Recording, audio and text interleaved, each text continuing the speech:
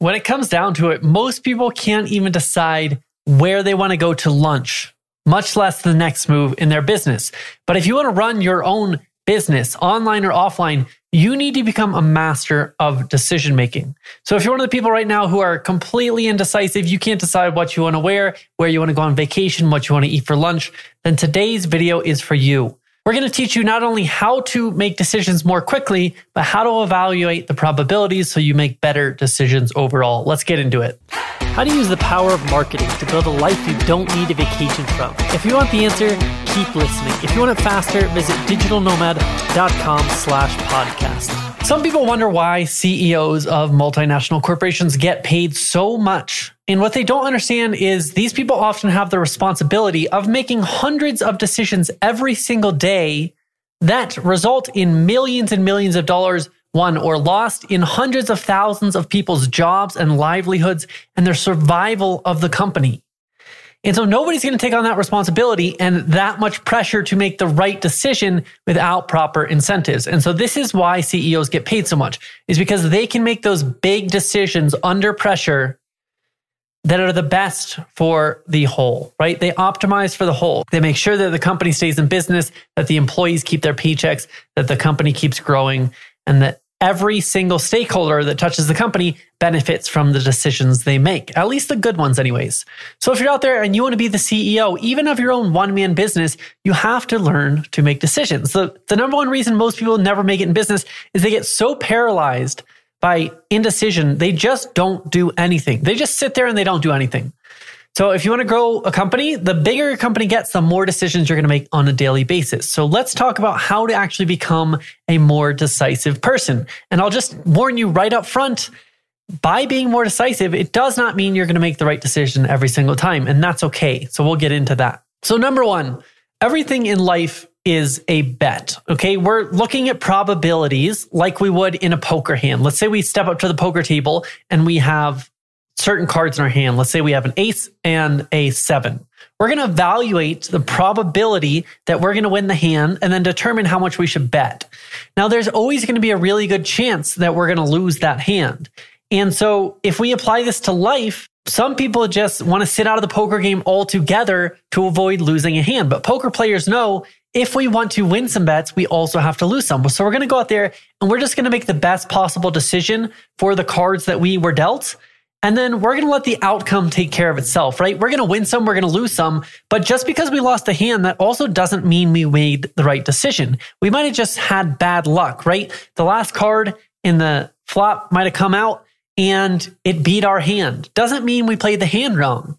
We just had a bad luck of the draw. And so keep that in mind when you're making decisions. Like, you can make the right decision and get the wrong outcome. And you can also make the wrong decision and get a good outcome. And you have to understand when that outcome was a result of luck and when it was a result of good or bad decision making. So the first thing to do to start to make better decisions and more decisions is practice making small decisions. This one is quite easy, but if somebody asks you, where do you want to go to lunch? Don't say, I don't know, where do you want to go to lunch? Or they ask, what movie do you want to see? Don't say, I don't know, what are you in the mood for?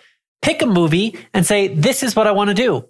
Now, if the other person in your party doesn't want to go to that restaurant or to that movie, they'll probably tell you. So you don't have to worry too much. But the reason most people won't make these small decisions is unconsciously or consciously, they're scared that if they make the wrong decision, the other person will be unhappy with them. It's a codependent behavior. And so you have to get used to the possibility that you're going to make a wrong decision. So don't pick the best restaurant and just cross your fingers and just hope that that person is going to love this restaurant and it turns out perfectly. Pick it, and then even if it's a bad restaurant, don't think that you made the wrong decision. Just be happy that you made a decision at all. Because oftentimes, any decision is better than no decision in business. And that's because in business, there are so many situations we have to evaluate that we have to move quickly so that we can get information back. So if we're trying to launch ad campaigns and we just sit there and we just think about which ad campaign is going to be the best forever and we're just stuck in analysis paralysis, that's a much worse scenario than us launching a campaign, figuring out it was the wrong one, and then relaunching a new campaign to get the right one. Do you see that? So just by making a wrong decision, we can often get much more intel and experience than making no decision at all. So don't be afraid to make the wrong decision here. Next, we have thought experiments. A thought experiment is just where you play out a hypothetical scenario in your mind to see what happens. So if you're in between two decisions and you're not sure which one to pick, try to play it out like a movie in your head and see what happens in each one. Now, one way we can do this is pre-mortems and post-mortems. So we can actually look at a situation. We are launching a new project in my business recently, and I said, let's look out 3 months. This project failed. Why did it fail? And then we write down all the reasons that that project failed. We might write like the Facebook ad copy wasn't compliant and our account got shut down. And so what does that tell us? We need to put on the planning sheet for this project, make sure that the Facebook ad copy is compliant so we don't get our ad campaign shut down. And so when we actually think through all the things that could go wrong ahead of time, then we can actually approach the project and take care of those problems preemptively without having to worry about making a bad decision. And then a postmortem will be actually looking at that project after 3 months and looking back and saying, did this succeed or did this fail and why? And then we're just gathering that intel and that information. So next time we have to make a decision about a project, we actually have some historical data to base our decisions off of. We can also flip this on its head and do the positive way. Let's look out 3 months and see how we wildly succeeded. Let's say we have a goal in our business to hit $100,000 a month. Let's just look out 3 or 6 months and say, okay, 6 months, we hit $100,000 a month. What decisions led us there? And then we're going to write down all the things that would lead us to that outcome.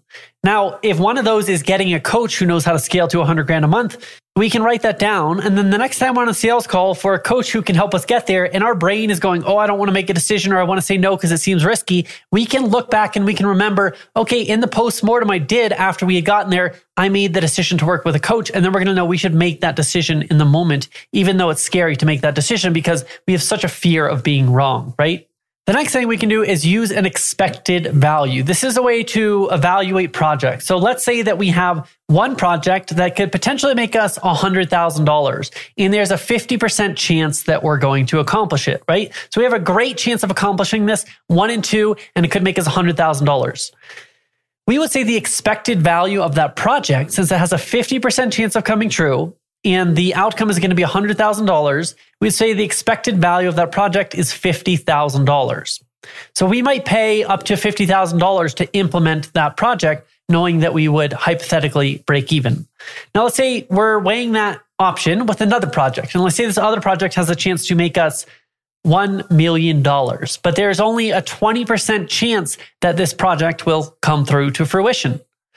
What is the expected value of the $1 million project? There's a much smaller chance that it's going to happen, right? 20%. But we would just multiply that $1 million by 20%. The expected value of this project is $200,000.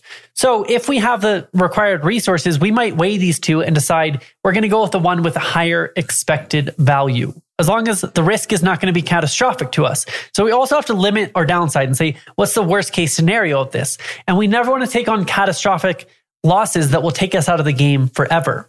So if we can manage a $50,000 loss, but we can't manage a $200,000 loss, we might not go with a higher expected value, even though it has a higher value to us as a business. But if you look at projects, if you look at what Amazon does or venture capitalists, they're always going to be looking at that expected value. And if a business has a chance of becoming $1 billion company, but there's only 1% chance, or it could become a $500,000 company and there's an 80% chance, you can guess which one the venture capitalists are going to pick. They're going to pick the one that has the chance of becoming the $1 billion company because it has a higher expected value in this case. So next, we're calculating expected values. We're doing pre and post mortems. We're practicing making decisions, small little decisions, and we're practicing getting them wrong. So at this point, we just have to get really good at being okay with having made a wrong decision or having made the right decision and getting a bad outcome. So again, you have to look back on your decisions and look at your decisions as a portfolio of risk, right? There's always going to be risk involved. There's always luck involved. There's market forces. There's all these factors that you cannot control. And so what we want to do is we want to have a pattern of making good decisions over time. And if we do that, on average, we will come out on top. Now, we're not going to win every single decision that we make. So again, to bring it back to venture capitalist firms, they might invest in 10 different companies with high expected values because those companies can grow to a really big size. Now, probably about 9 of those companies are going to completely fail, and one might make up the gains for the whole entire portfolio. And the venture capitalists are not going to look at that fund and say, oh, we made the wrong decision on 9 of these companies. They just know that there's expected value involved, and most of those companies are going to fail no matter what. As long as that one hits and it gives them 1,000x return, it makes up for all the failed investments in the other 9. So when you're looking at your decisions over time, again, avoid catastrophic losses, make the right decision in the moment, but don't depend on every single outcome going favorably. Some outcomes are going to turn out great, some are going to turn out bad, and that's not always tied to your good or bad decision making. So let's just try and make the right decisions in the moment, just like we want to play that poker hand to have the highest probability of winning, knowing that even if we play it properly, we could still lose. That's how your big decisions are going to go. So that's it. Go out there, practice making small decisions, get comfortable getting not a perfect outcome every single time, just knowing that over time, if you're in the habit of making decisions quickly, you're going to get information back faster, you're going to have more intel, and you're going to be able to move faster than your competitors in the market and overall grow your business and make more money. Okay. Being decisive is one of the number one traits you need as a CEO. So if you want to go out there and grow your business, learn to be decisive. You're not going to win every time, but on average, over time, if you follow these principles, you will win. Go out there, practice making some small decisions, and try to get comfortable making the wrong decision. Know that it's not always your fault, and it's just part of playing the game. That's all for today. It's Christian, the Work From Anywhere digital marketing guy. I'll see you on the next one. How to use the power of marketing to build a life you don't need a vacation from. If you want the answer plus free resources just for podcast listeners, visit digitalnomad.com/podcast. We'll see you next time.